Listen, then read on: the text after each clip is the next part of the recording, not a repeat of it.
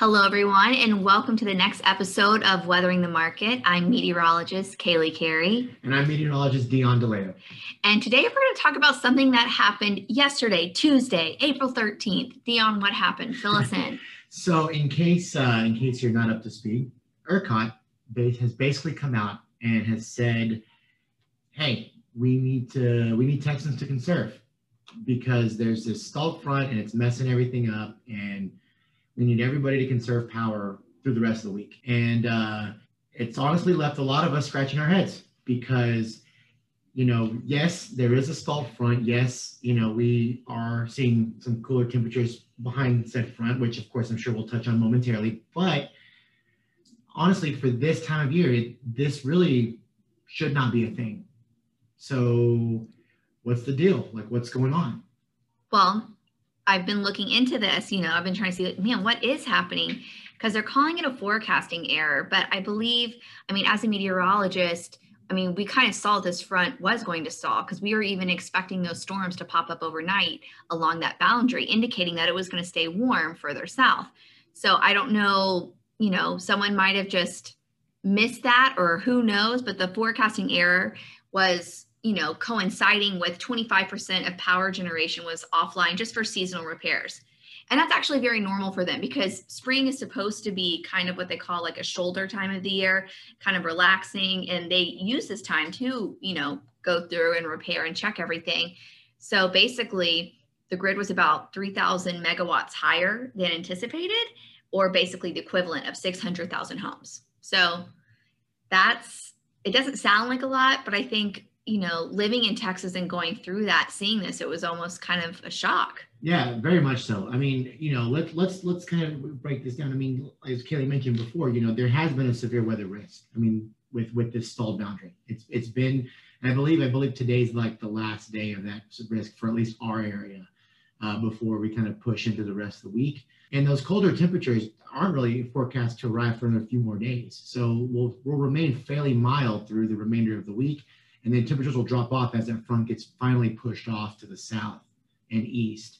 So, we're not anticipating any kind of major outages or really just kind of major temperature impacts from this. But I think, and then someone goes on to say that yesterday was a weird day because with 25%, of the generators down, they were relying a little bit more on wind generation. And West Texas yesterday, I don't know if you remember, but we had crazy storms go through yesterday, and that kept wind generation slightly lower than normal.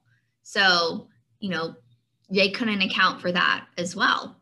So, we were slightly lower on wind generation, which we depend a lot upon here in Texas, and then 25%, once again, power generation was down. So just something that I think as we move into summer, and I almost feel bad for them. I know people are like, why do you feel bad for them? But because everyone has them on basically under microscope. Yes, thank you. I could not think of the word. I guess we could say they're under the radar.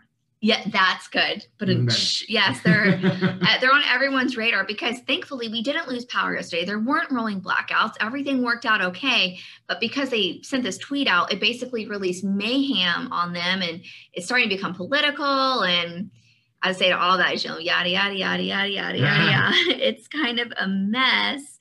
So basically the clean energy advocates are kind of pushing back a little bit on ERCOT's explanation, thinking that even though solar output was weaker, it actually met or exceeded the forecast for most of the day. So now they're saying, basically politically, they're saying that ERCOT's saying that the wind generation was down, that we need to rely more on fossil fuels. And then, some other politicians are saying, it just goes back and forth. It's a huge mess. Yeah. Yes, it is. It is. Cats and dogs living together, mass hysteria. In reality though, this could have very well been just, ERCOT kind of panicking a little bit. Maybe, they didn't expect numbers the way they did. I don't know.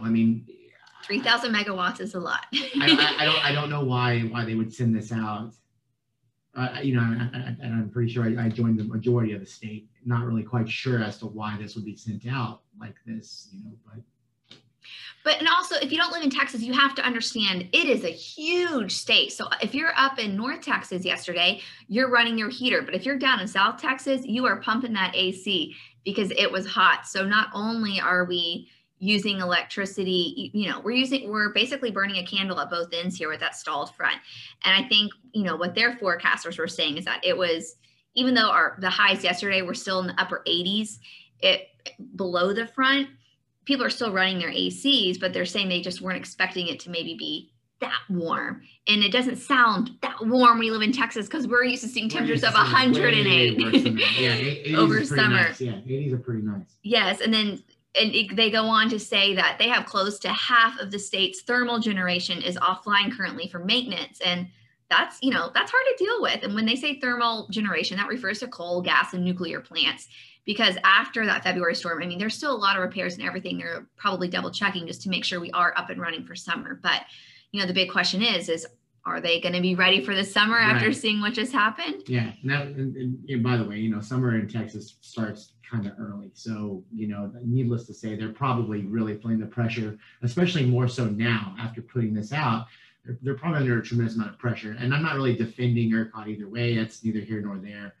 But, they probably are seeing a lot of scrutiny. Well, not probably. They are seeing a lot of scrutiny because of this. And now there people are raising questions as to whether or not will they be ready for summer. Whether or not. Whether or not. That was cheesy. Sorry, I had to do it. All right, guys. Well, thanks for tuning in. If you have any questions, we'd love to hear from you here at Minuteman Weather. Have a wonderful day. Thanks for listening to this week's episode of Weathering the Market. We love sharing all this information with you guys, and if you didn't already know, we work for a company called Minuteman Weather, which provides a full range of energy and agricultural weather services. If you would like to sign up for a free trial or request more information, check us out at minutemanweather.com.